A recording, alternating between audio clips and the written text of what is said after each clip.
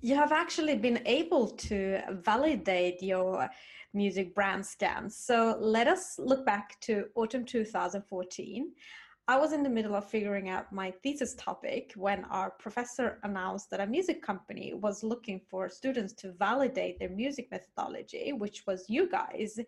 And me coming from a background in the event industry and finding out that an in-store marketing book of 300 pages only had 2 pages talking about the power of in-store music, I instantly jumped at an opportunity and called you right away.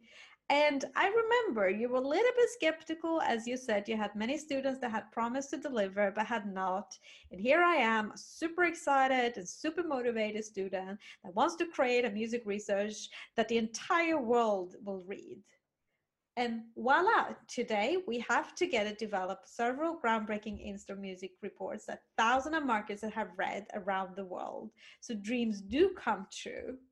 Now I'm interested to know, what are your thoughts and memories looking back on my first phone call and our music research journey together? Yeah, well, I mean, it's I always love enthusiasm. That's I mean, it's impossible to not talk to you and not be blown away by your enthusiasm. But yeah, like you said, I've been had several students that yeah, sometimes they just disappear in the process, started working, and so I mean, yeah, I guess that's my nature, being a bit skeptic. but of course, I was also super excited to really see, because especially in the music business and also in the marketing business, unfortunately, there is always a too large portion of gut feeling, and you do what you think is right, but to be able to actually validate something in an academic study, I mean, it adds so much more value. And just as you love it, I also love doing this, because that gives you so much more confidence speaking about something if you know that it's been proven in a study. So yeah, what's I mean, it's quite soon I realized that this was not going to be something that was forgotten or students disappearing, because you and your partner were so really enthusiastic and delivered all the time. So that was super fun experience. Well, then let us dig into the Gant music study that we did. And Gant was one of your clients, and we worked with one of their stores in Stockholm, in Sweden. And during 3 Saturdays, we collected sales data, customer satisfaction surveys, and clocked how long the customers had spent in the store. Now I'm interested to know, from your lens, can you present for us, how did you develop the music manipulation in the GAN study with your brand music methodology? And also, what are your analyses around our findings looking at the music that you developed? So just give you some ideas of what it actually looks like in GAN stores. A couple of slides here that you can see that's very elegant, and they use colors and a lot of organic materials like wood and a lot of flowers. Also, here's another slide that shows the kind of warm and cozy environment, but still very elegant and human. So just like in all cases, we sit down with the client marketing department and go through the brand personality, and that's what we did with Gant as well, and identified that Gant is a very elegant, modern, easygoing, expressive, and human brand. That's what kind of defined their brand personality. So of course, then that's what we're going to use when we choose music for their in-store environments. So to summarize, then, that modern music is the sounds of today, contemporary music compared to traditional music.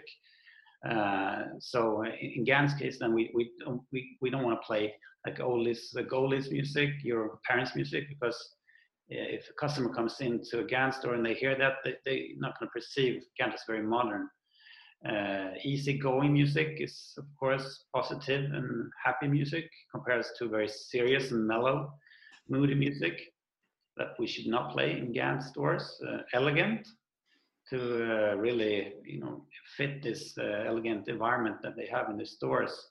It comes down to the productions a lot. It should be airy and light and shimmering compared to more heavy sounds, robust sounds like you can find in rock and distorted guitars or heavy synthesizers in electronic music. And then expressive is music that stands out, that has a story to tell compared to this vanilla music that's more in the realms of in background music that you typically hear in elevators, at least historically. And then finally, the music should have this warm and inclusive feel that adds this human touch to it, compared to more technological music with electronic and very static sounds. So that's we then created two playlists that we wanted to try in your study. Then one that was brand fit, that was modern, easygoing, elegant, expressive, human, and then one playlist that had songs that were more traditional, serious, rugged, discreet, and technological. And then we had no music, so it was three of them. Exactly. And then I don't know. Do you want to go through the results or? Yes, I can do that. So what we did with the methodology is that we use a Latin square, and a Latin square means that you randomly take these different music playlists, and then you just like randomly switch them around during the day. And then what we got out from the results was then when we analyzed it is that, do you want to go to the next slide? Yeah, so the difference in these two playlists was that when we played the brand fit music that Magnus had brought out, the sales increased by 31.7%. And I would probably myself say that Gant is a very great case. Gant is a brand that is really almost like Ralph Lauren. They worked with branding in a way that they created a very strong brand personality, that when I was in store, I could actually see that when people coming in, they're very proud. They buy that sweater or pants or jacket because they want to become that personality. And then also what we could see was that we asked the customers when they had been in the store, we asked them to please stay for a few minutes and answer like a store satisfaction survey, because what you don't want to do is you don't want to ask them directly about the music. And the results from that, we could see that it had a positive effect on the customer satisfaction when it was brand fit music. We could also see, because the same way that Magnus took out those music brand scans adjectives, we actually asked the customers to rate it, how they felt the brand was perceived as. And it showed that with the brand fit music, then it was closer to the brand identity. What we also did was that we clocked the customers from when they came in and until they left in all the manipulations, and we could even here see that the customers stayed longer when the brand fit music was playing. What are your analyses from your side, Magnus, of these results? Well, I mean, it's very plays very well with other studies that has been made in this field, because I mean, all these results are expected when you play music that fits the brand, and there are various psychological effects that come into play here that creates this result.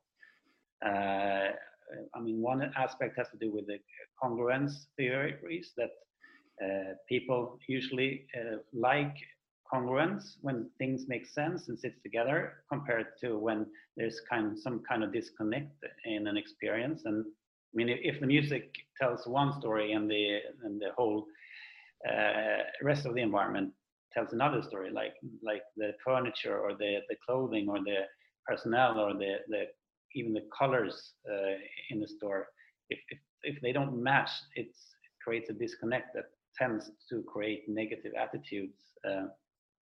And also, if you like to be in an environment, it subconsciously makes you stay there longer. So I mean, this has been shown in other studies as well, and so it was super good to see, or it was not super good, but it was very very satisfactory to see this also in your study, because it kind of proved that then we had a model that actually could translate a brand into music and bridge that gap between the music curators and the marketing departments. Yeah, the result was expected, but of course you never know. It's always very nervous period when you wait for the results to come in, because it's not always that you're right, but in this case we were, and yeah, it's a great story. Yeah, I had so much fun, and I would also say that it's also important when you do these research, which I've learned, is to try to look from different dimensions, right? We did get the sales, wow, yippee, but it's also important that is not enough. So that's why we also clock them, ask questions, and looked at different things happening, because then you can get it more confirmed.